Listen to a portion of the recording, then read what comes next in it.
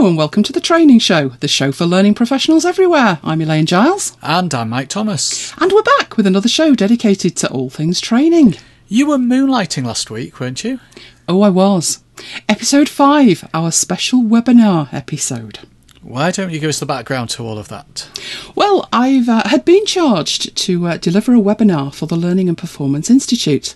And the topic I'd chosen was podcasting in learning. When I was doing my research, I found lots of information about it, but it was so far out of date. Seemed to have been a big buzz in late 2006, 2007, and to be honest, not much about it since. Strange. Well, you know what it's like with buzzwords. The latest fad, hyped to the life out of, and then never mentioned again. I see that so much in learning, don't you? I do. So what did you cover?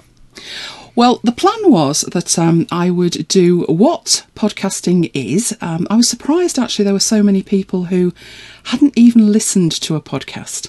So I started right at the beginning with what podcasting actually is. Then I moved on to the biggest part of the whole presentation, which is why you might want to use podcasting specifically in learning. Then I thought it would be a good idea to talk about how, but I didn't want to overemphasise all the technology behind it all. You know what it's like when you're not actually into tech, you're using the tech to do a specific job. It's not very exciting. So I thought, well, for the how about I actually do it and I publish a show? So something that's always dangerous, a live demo, a really live demo. So did you record it live as well? No, that was the only bit that I didn't do during the webinar. The webinar itself was scheduled for 60 minutes, and you know what it's like. You try and keep it informal, lots of chat.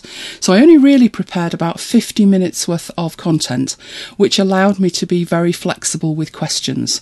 So it was scheduled for a 2 p.m. start, and I sat down to record this special episode at 17 minutes past 1. Nothing like cutting it fine, is there?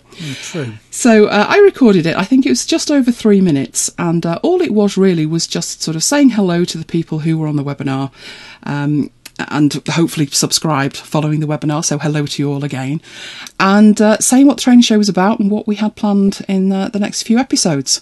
So I then took the audio file through to my main machine, and I finished the edit at 1:34. So 17 minutes, which I think's a record. The fastest recording ever. So this live demo, what was it? It was actually the whole publishing process. So the very first thing I did was show people how to actually subscribe, search for and subscribe to a podcast in iTunes. Then I sort of went away from the consumer side of it and went over to the publishing side. So I actually uploaded the 2 files. I had processed the files, so I uploaded them via FTP to the server where the training show files live. Then I set the properties to public, making sure that they could actually see them. Then I created the feed entry. So I had in a text file all the show notes, and I showed them how you put that together to create an entry for the podcast. Then I published the feed. And then because I'd shown them how to subscribe in iTunes, it actually had all the previous shows listed in iTunes. When I then brought iTunes back, I was able to update the feed, and straight away that new show came in. They absolutely loved that. So straight away the very short little show came in, and then I pressed play. So it started downloading that show. I pressed play, and we listened to the first about 10-15 seconds of it. Anyway, you were there, so how did I do? I thought it was a brilliant webinar. Oh, thank you. Checks in the post. Yes, the audience seemed to enjoy it, and if you missed it, there is a recording available of the entire webinar, so I shall ensure that the link to that is in the show notes. And didn't you make your slides available as well? Oh yes, I certainly did. They are on SlideShare, and I shall put a link to those in the show notes as well. Although now I've got them up on SlideShare, I'm going to have to re-upload them. I'm very disappointed that SlideShare used to support PDF and now it doesn't. And if you think about the audience that I personally would have, very many of them are on Mac and they don't have PowerPoint. So I thought there was very little point in me uploading a PowerPoint. But it does support PDF on the desktop. The problem is no one with an iOS device can see them. So I'm going to have to redo those. But they'll be done by the time you're listening to this, and I'll put a link in the show notes there. But on to the main topic of the show. working from home. Very much a hot topic right now, especially in light of recent changes made at Yahoo by Marissa Mayer. If you're not up to speed with what's been going on at Yahoo, back in February, an edit came from HR informing people that they were no longer allowed to work from home. Apparently this originated from Ms. Mayer, and she was reportedly dismayed at the lack of cars in the car park. Not very green, really, that, is it? No. So it prompted her to check the VPN logs, to check the working hours that people, when were they logging into work? I thought that was all a bit Big Brotherish. Anyway, that was what had happened. There was no discussion, it was just this memo, and that's what's happening now. I had a boss that used to do that. I've had many like that. It doesn't work for me. In the old days with manual clock cards. I had one who used to count for the secretaries, luckily I wasn't one of them, how many letters they typed in a day. Now that's getting silly. Well, it is, because if you think about it, doesn't it depend on the length of the letter? Yes. And the speed of the typing. Indeed. Anyway. Well, he'd probably have docked them for that as well. But until now, Marissa Mayer had refused to comment at all on this, what actually became a bit of a talking point. However, this week, she was giving a speech about what she termed the internet giant's already vibrant culture. But I think this was the right thing for her to do. She interrupted herself and she said, "I need to talk about the elephant in the room." And at that point, immediately, an image of a purple elephant with big white letters on the side, WFH, work from home, appeared on the screen. And she was really on message because she repeated a key phrase that had been used in the statement. It's not what's right for Yahoo right now. So she's saying that that having the flexibility for Yahoo employees working from home is not right for Yahoo right now. But she did add that it had wrongly been perceived as an industry narrative, by which I'm assuming she means that she's not making a statement relating to any other company. But the problem is, if somebody as big as Yahoo, who has the sort of publicity that Yahoo have, do something like that, then others follow. It's definitely a backward step for workplace flexibility, and within the week that they announced it, Best Buy then said it was going to end its flexible work policy as well. So to be honest, whatever her intention was, and she's saying it was wrongly perceived as an industry narrative, I don't think she can get away from the fact that what Yahoo do, they are seen as a leader, and I don't think she wouldn't want them to be seen as a leader. So I don't think you can completely divest yourself of responsibility for that. I think she should have come out and said something sooner. But anyway, she defended her decision by acknowledging that people are more productive when they're alone. And that was the stance that I had taken. I don't work well in a busy, noisy environment. But she then stressed that they're more collaborative and innovative when they work together. And by together, she meant physically. I'm not too sure about that. The example she gave was that there is a new Yahoo weather app available for iOS. I believe it's on the way for Android too, but at the moment it's iOS. And it uses some built-in technology to link with Flickr, so you get photographs of where you are. So it's a more accurate image of the local weather. And she explained that this idea had originated by two software engineers who worked in the same office. As if this was something radical. Now, I don't know about you, but I don't see why they couldn't have come up with exactly the same idea if they worked on opposite sides of the planet. Exactly. I mean, I work in a small team. There's one person in Sweden, there's one person in America, there's one person who actually works at home in Scotland, and the rest of us are office-based in the northwest of the UK.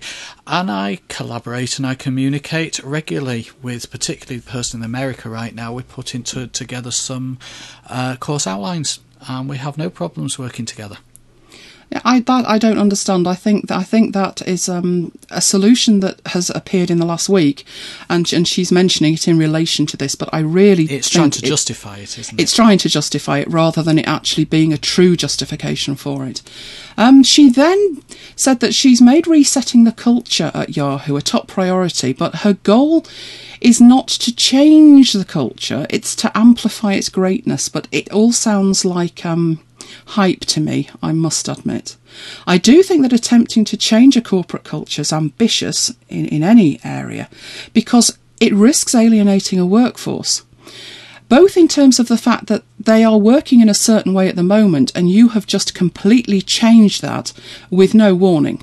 And especially so given the tone of the original communication, which of course, the reason this is so public is that it found its way online. And to give you an idea of the tone of it, this is just one small paragraph. And for the rest of us who occasionally have to work from home, for the cable guy, please use your best judgment in the spirit of collaboration. Whatever that may mean. Do you know, if I saw that in a memo, I wouldn't be happy with that. It's treating them like children. One of the best analysis of this that I saw was Emma Keller in The Guardian. I thought she gave a very balanced and considered piece, questioning the logic of the decision, and she used her own working practices as an example. And the 2 points that struck me was, she said that she was actually writing this article at 7:15 in the morning. She'd been thinking about it since she took the dog out at 7 o'clock, and she'd already spoken to her manager about it. So he was working at 7 o'clock in the morning as well. And the most important point I took from what she had to say was this phrase, "we're all grown-ups." And I have to agree with that. So I'm not sure that Marissa Mayer's intransience does make her a good manager. She is actually reported to be habitually late to meetings herself, which shows an incredible lack of respect for her colleagues and their time. I think to be a good manager, you really have to be in touch with the goodwill of the employees. You need them to want to work with you rather than be forced to work with you on your terms. To me, it has to cut both ways. I know there are practical considerations too. If you think about the fact that you've been working from home for however long, if you then have to go to a physical location, you're going to have increased expenses. There's going to be practical issues in terms of travel requirements. Then you've got the flexibility of work hours. Obviously, if you use the Guardian example, that piece was then ready for publication much earlier than it would have been if the reporter in question was sticking to office hours. You could well have the right person for the job at the moment, but they need to work what to you is the wrong hours. I'd rather have the right person, I think. And then I see so much of this in companies that I visit. Just questions like, at the moment you have an infrastructure for X number of people, and Y number of people work from home. If you're going to bring X and Y together in a physical location, do they get things like their own desk? Because I don't know about you, but I have worked in places where they have expected us to hot desk. I think hot desking is one of the worst inventions ever. Having my own space is critically important to me, and I'm wondering what's going to happen in that regard. I prefer to have my own space because I have my desk laid out in a certain way, and if I have to hot desk at another location or another part of the site, then it does feel strange. I've got two big monitors there, and if I'm working on a single monitor, I'm not as productive. I'm dragging windows around all over the place, for example, and doing things slower than I would have done before. Working from home, I've got a second monitor set up for the Mac. I can just unplug that, plug it into my work laptop, and again, I'm as more productive than I would have been with a single monitor. My own thoughts are really on point with that, with you. One of the questions I would have is, hot desking, I can see the benefits in terms of cost, but I don't think you're addressing the loss of time of people setting themselves up to work. Even down to, it's a bit like, you remember when you were younger and used to revise for exams and you spent 90% of your time sharpening pencils and laying the desk out. And then finally you'd get around to some revision. I think hot desking, the type where you have one of those pedestal drawer things and you're supposed to wheel it across to any desk and start working. Yeah. By definition, all your stuff's in the drawers, it's not on the desk. I do really benefit from sitting down at the layout that I have, and I am more productive when I'm in my own environment. I know I am. Even though these days we are expected to work much more mobile. because we now have mobile devices that are incredibly capable. But anyway, the question that we're looking at is it possible for trainers and those involved in learning and development to effectively work from home, either on a full-time or a part-time basis? Interesting question. Well, first of all, I thought we should outline where we're up to with that. On a personal level, although I've delivered hundreds of face-to-face sessions, and I took my first tentative steps into what is now referred to as virtual learning in 2002, I am now exclusively working from home. Back in 2002, we were using a system that was really ahead of its time called Centra. I believe that's now Sabre Centra. It is. I know you use that at work. Yeah. I must admit I haven't used that in many years, but it was certainly a very good grounding in what has now become virtual learning. But as I say, I'm almost exclusively delivering virtually via various virtual delivery platforms. And I must admit, I don't miss working in the same physical space as others, not one bit. I don't feel isolated, which is one complaint that I do hear from a lot of people.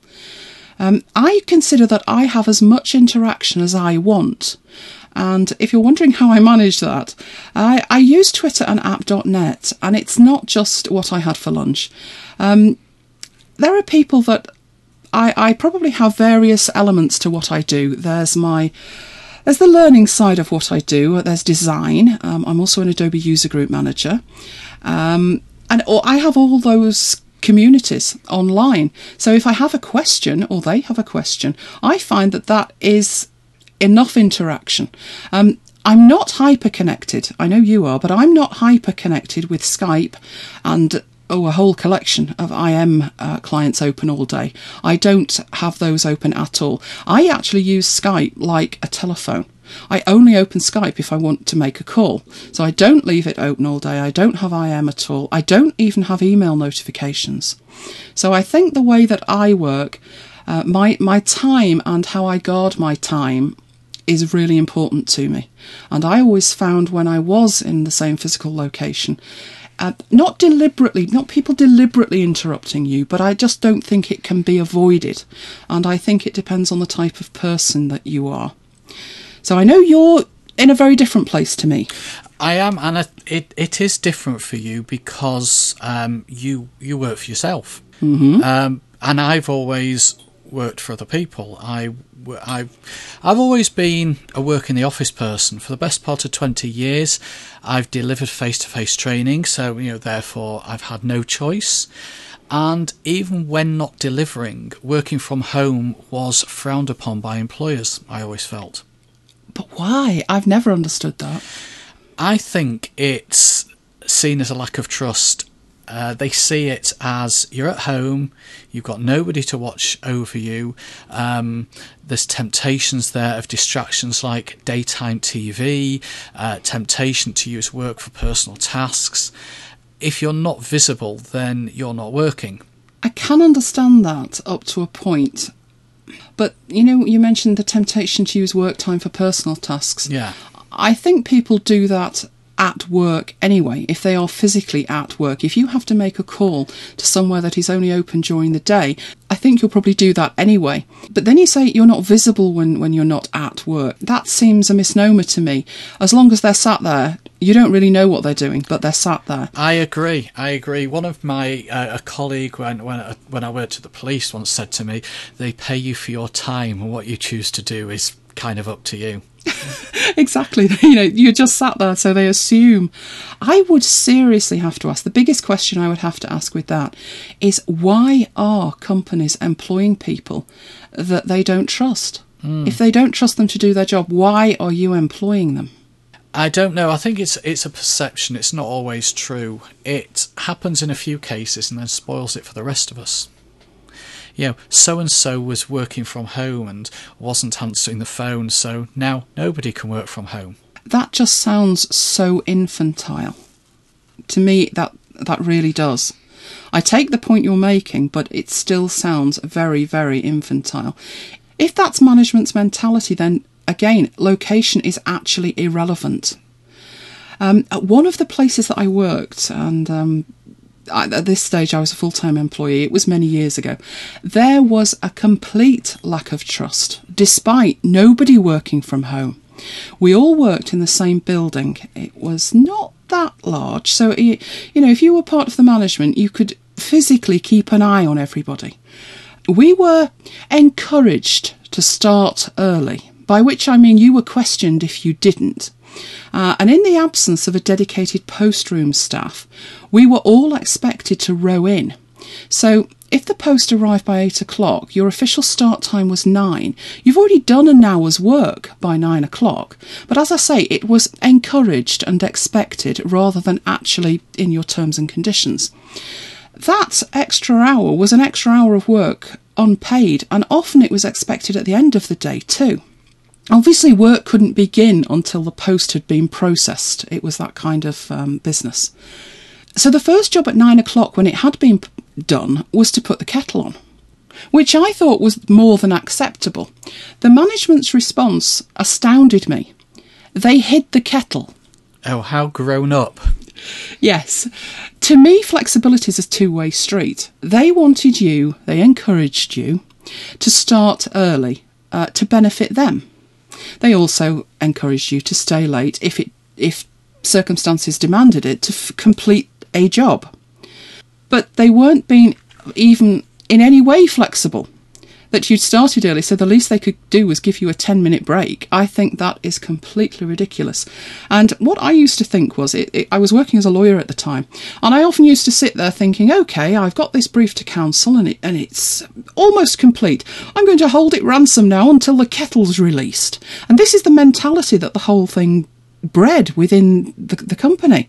Can you see now why I left? I can.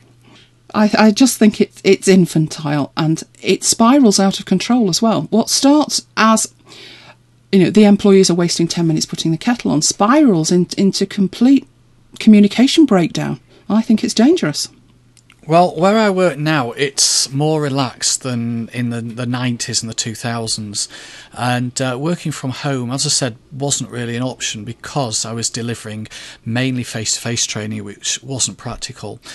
They did. Some of the training companies I worked for, you were allowed to work from home if you were prepping for an exam or you were working on instructional design.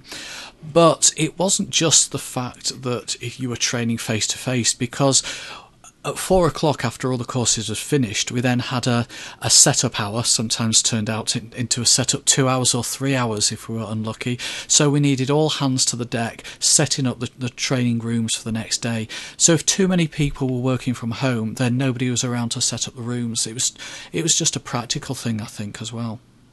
Having said that, my current employer isn't keen for people working from home, even when we can actually effectively do the job from there.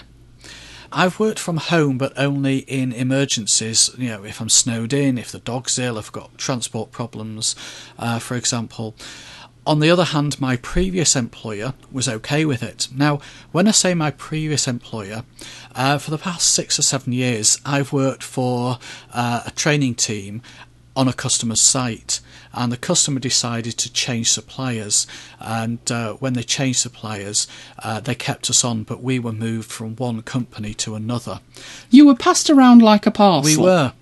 And they wanted to keep you, but not your employer, really. Yeah, terms and conditions changed, so we're now with the... Well, it's not just terms and conditions, it's mentality as well. It's not officially in your contract. It's the mentality. And as I say, the current employer is not too keen on us working from home. The previous employer was IBM, and generally, not just the company I work for, the part of the business I worked for, but generally IBM do encourage working from home to reduce costs, so heating, lighting, have fewer desks, etc. They actually used to pay for your broadband if you were going to work from home on a regular basis. Although they don't do that now. They assume that everyone has broadband as standard. And I think what you save on petrol, you pay for in your broadband charge and your electricity. I must admit, I'm always suspicious when corporate cost-cutting tends to shift the expense to the employee. Consumerisation of technology shouldn't mean that you're forced to pay for your own kit. And to be honest, I think that using it for work should be a choice. I think in those circumstances, we have moved on enough that the majority of people do have a fairly decent internet connection. So with that one, maybe not. But I see it sort of pushing into other areas, and I must admit, I get concerned with that. Yeah, you know that well from experience, don't you? Yes, I've always personally had high-end tech. I'm always an early adopter.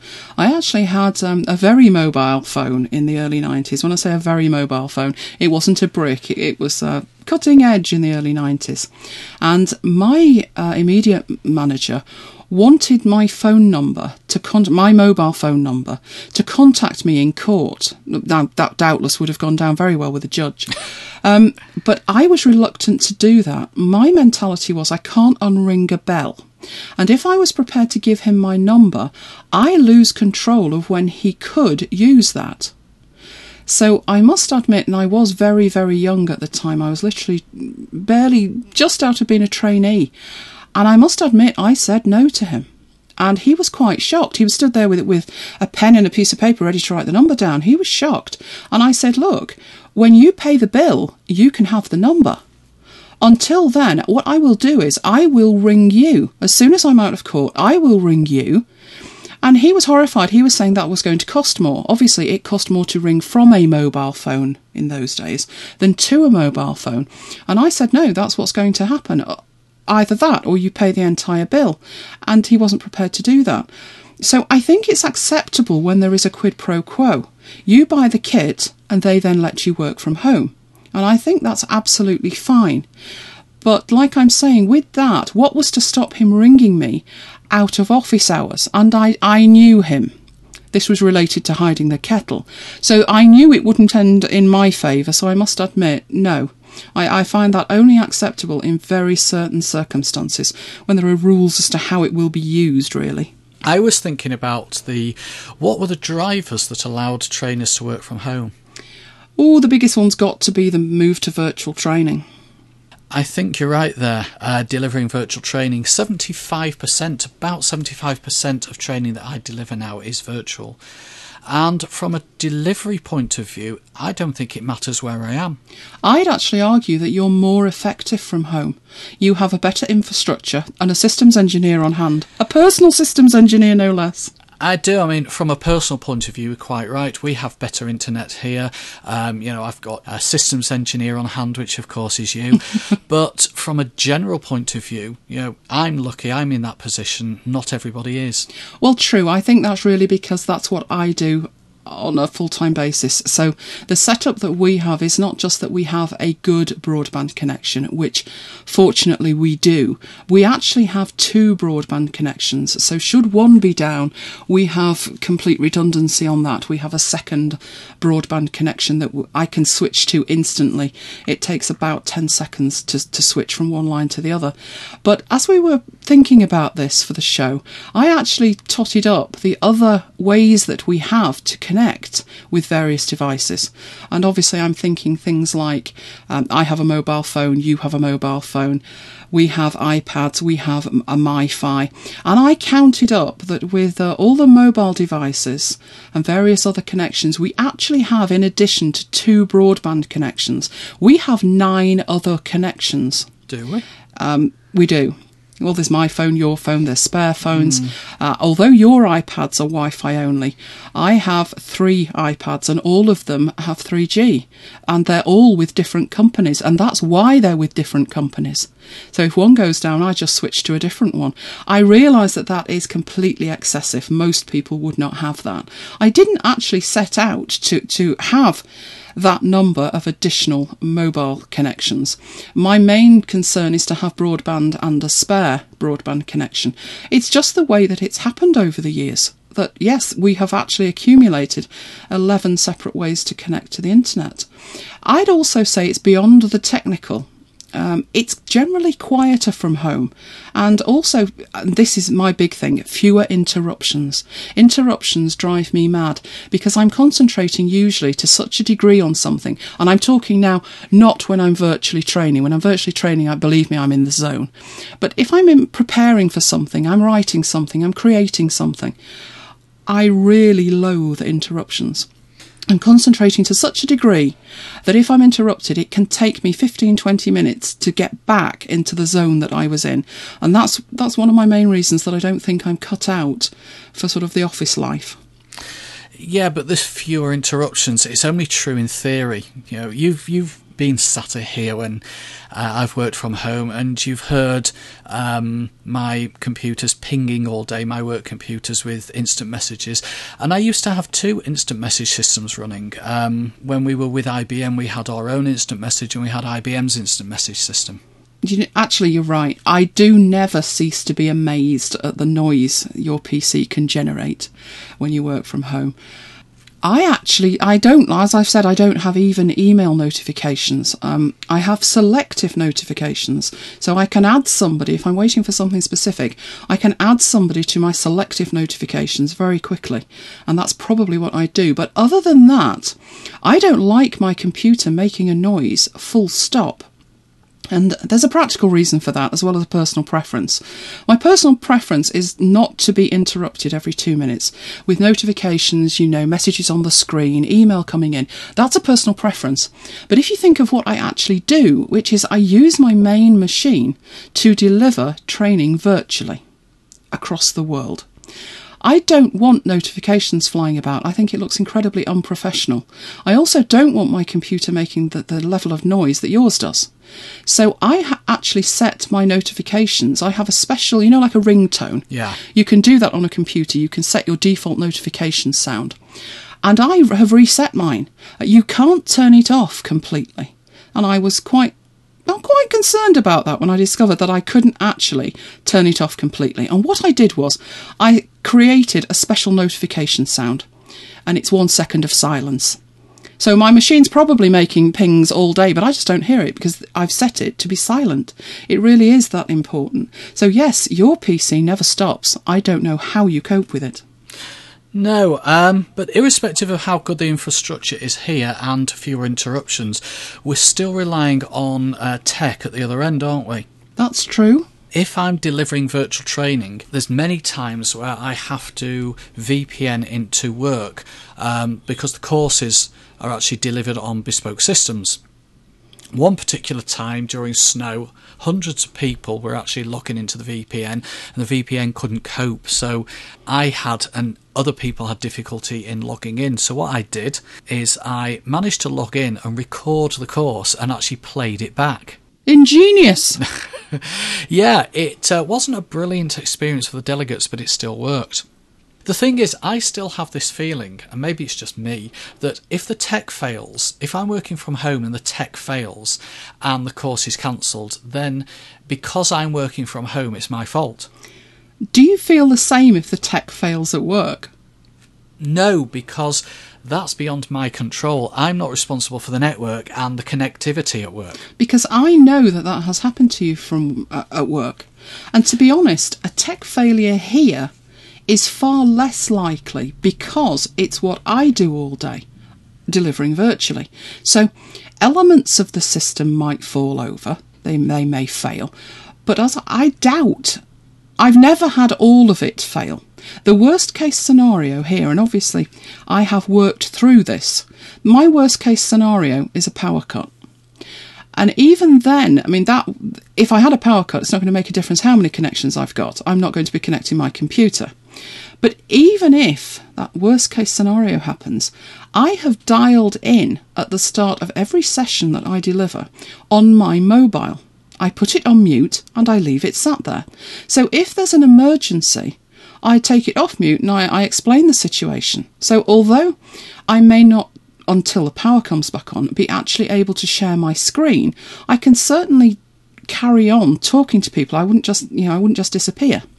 At work, you'd even struggle to do that because the mobile signal's so bad. And again, who's paying the bill? It's your mobile. Very true, very true.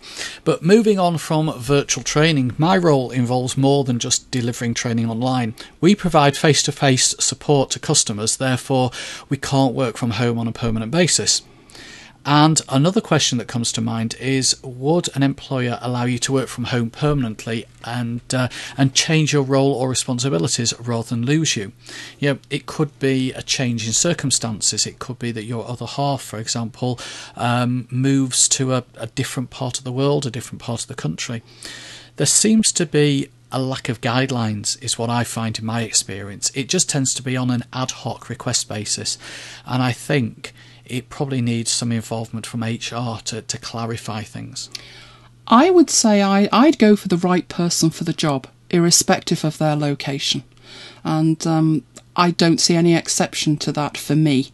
I've got a sneaking suspicion, like you're saying, depending on how suspicious they are, how trusting they are, a lot of people would go for the whoever's there and not be as concerned about it being the right person for the job. Since this story broke in February, I've been reading around the issue quite a lot. And there was an interesting piece. I won't say it was a good piece. It was an interesting piece by somebody called Erin Mayer. No relation to Marissa Mayer.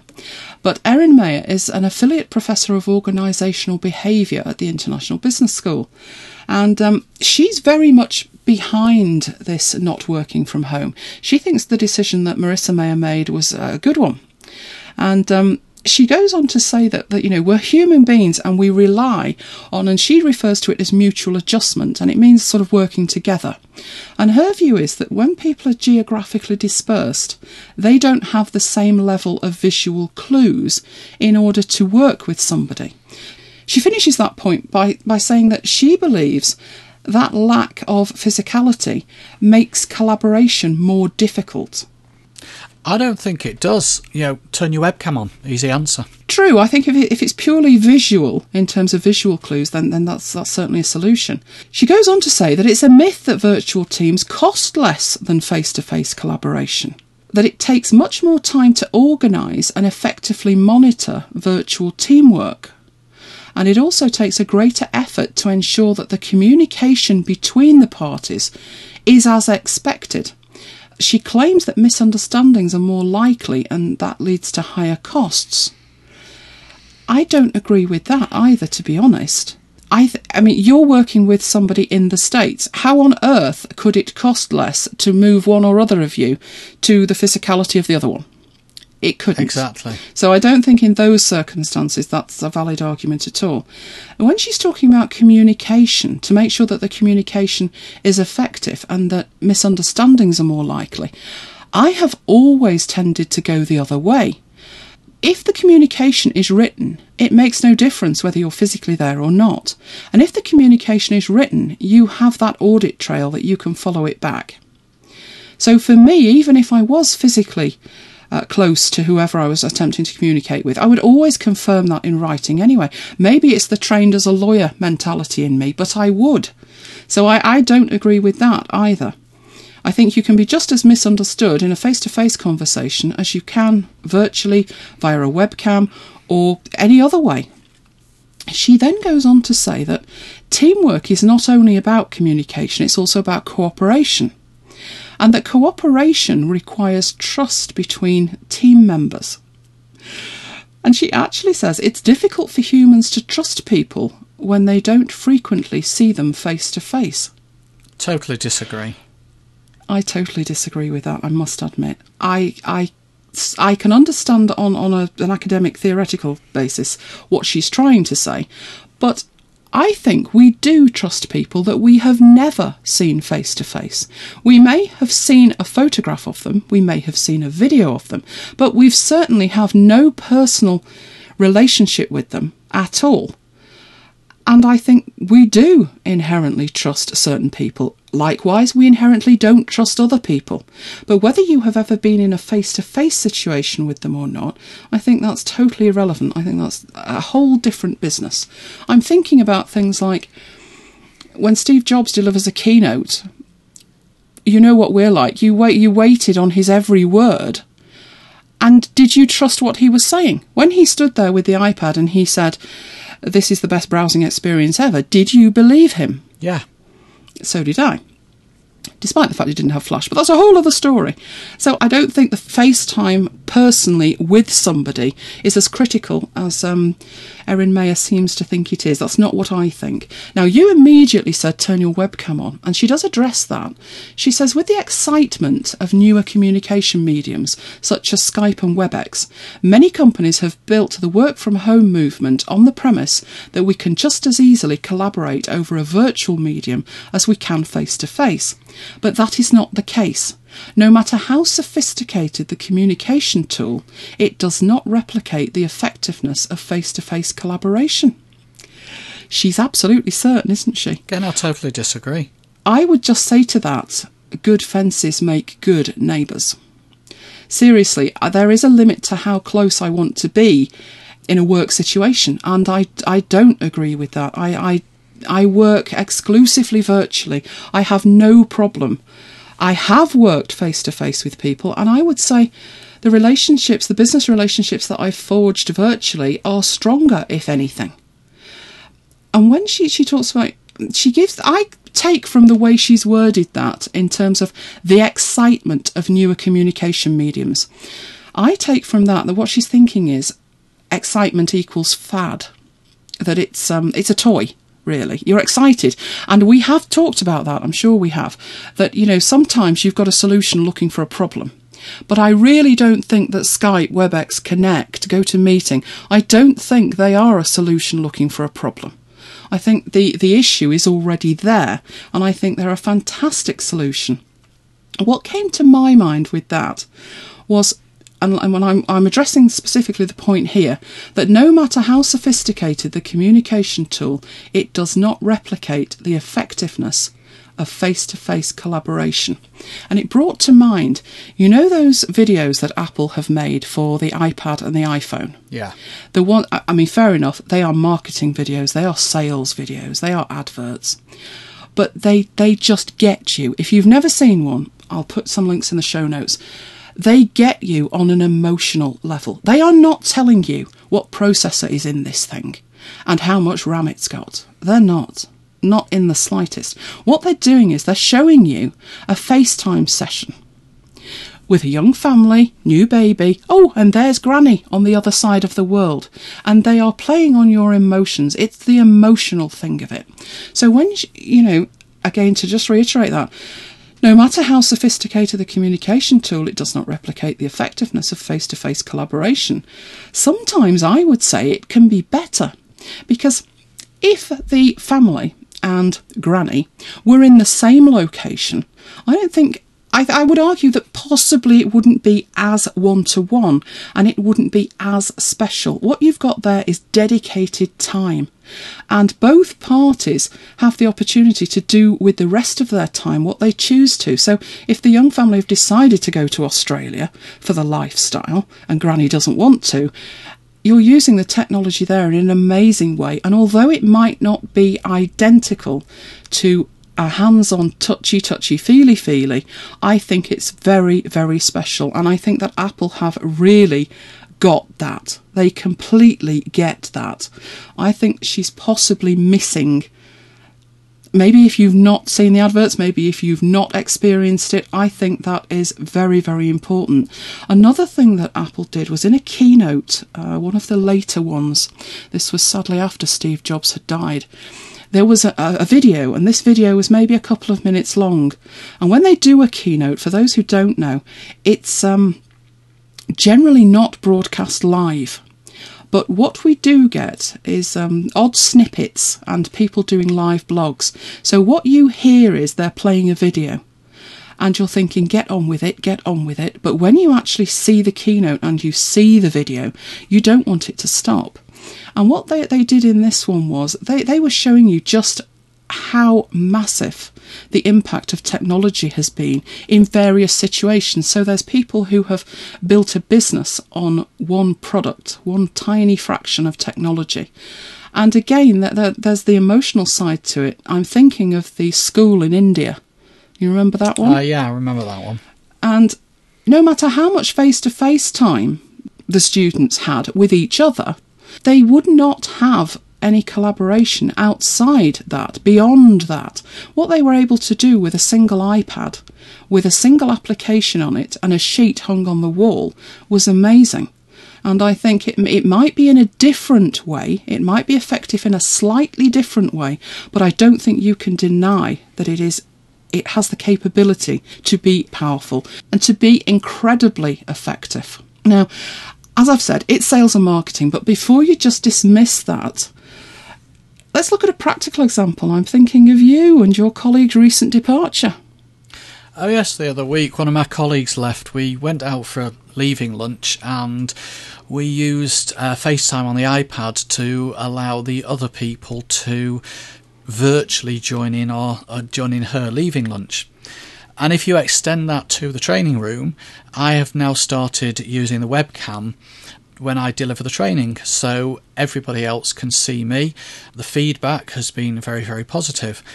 Now, as it happens, I am on site when I'm delivering that, because I have to be on site, as I've already said. But, I could be working from anywhere. So, I could be working from home, still giving the delegates a valuable, interactive, collaborative experience. I agree, and I think you're completely effective with that as well. Thank you. So in conclusion, I think we can say that the work ethos has certainly changed, and employees are increasingly expecting that they are entitled to work from home at least part of the time, and they certainly demand flexibility. I'd say there's benefits both for the employee and the employer. They should just stop the power struggle and work together to find the best solution. I think a compromise is quite capable of working for all. But I would also accept that what works for some just doesn't work for others. It's going to be function dependent, so as you talk about face-to-face delivery, that's essential. But it's also temperament dependent, and temperament will play a big part. I'm not actually at my best in an inflexible situation. That's an understatement. True, but I do thrive on appropriate contact and collaboration. Best managers work with challenges and they don't issue broad applicable dictates that ignore half of the facts. One of the best managerial manoeuvres I've ever experienced was very early on in my first job. There was one employee and she brought out the very, very worst in everyone else. She seriously nitpicked everyone and their work. Now, I was young and naive, and I asked the manager why he didn't just lose the woman. Me watching the situation, I thought it would be a happier place without her. I thought it could seriously improve morale. But he made an excellent point that if she was adversely affecting the team, it was his job to redirect her talents. And there was one job where her fastidiousness was perfect, and it was a job that nobody else had the patience for. So he redirected her energies towards that job, and the whole team benefited. She took ownership of the task. She had something to do that was her very own, and everyone else was thrilled that she took it off their radar. The whole team thrived. So I think it also depends on how good the managers are. But we would love to hear your thoughts. Do you work from home? Maybe you don't want to work from home. Maybe you would like to work from home, but you're not allowed to. But whatever it is, we'd love to hear your take on it. Especially in a training situation. Absolutely. Well, that's it for this episode of The Training Show. But before we go, where can listeners find you in the next few weeks? They can find me, as always, on theexceltrainer.co.uk, and I'm also delivering a webinar for the LPI on the 22nd of May. I'll put a link in the show notes for that. And that's also about collaboration, isn't it? It is. Yeah, I thought I'd said what it was about. Obviously not. No, it's about Yammer. And what about you? Well, my next public webinar is on Thursday, the 2nd of May, and it is about the power of PDF. PDF is a wonderful, wonderful format, but not many people are using it to its full extent, so that's what I'll be looking at. And then I've got a couple of, again, public webinars on design-related topics, so I'll put all the dates, etc. for that in the show notes, and you can always find out what I'm up to, my speaking engagements, webinars and presentations on my blog at elainegiles.co.uk. So thank you for listening. If you would like to contribute to the website by writing an article about something you're passionate about, do drop us a line. Most of all, get in touch. We would love to hear what topics you'd like to see us cover and hear your thoughts on all things training. We have this week got a great piece coming up on the website written by Derek Peters, an educational expert, and he's addressing managing PDFs when you're working mobile with a wonderful application review, so do check that out. You can contact us at thetrainingshow@gmail.com. There's also a contact form on the website, and the website is thetrainingshow.com. You can follow The Training Show on Twitter at twitter.com/thetrainingshow. But until next time, we shall see you next time. See you next time.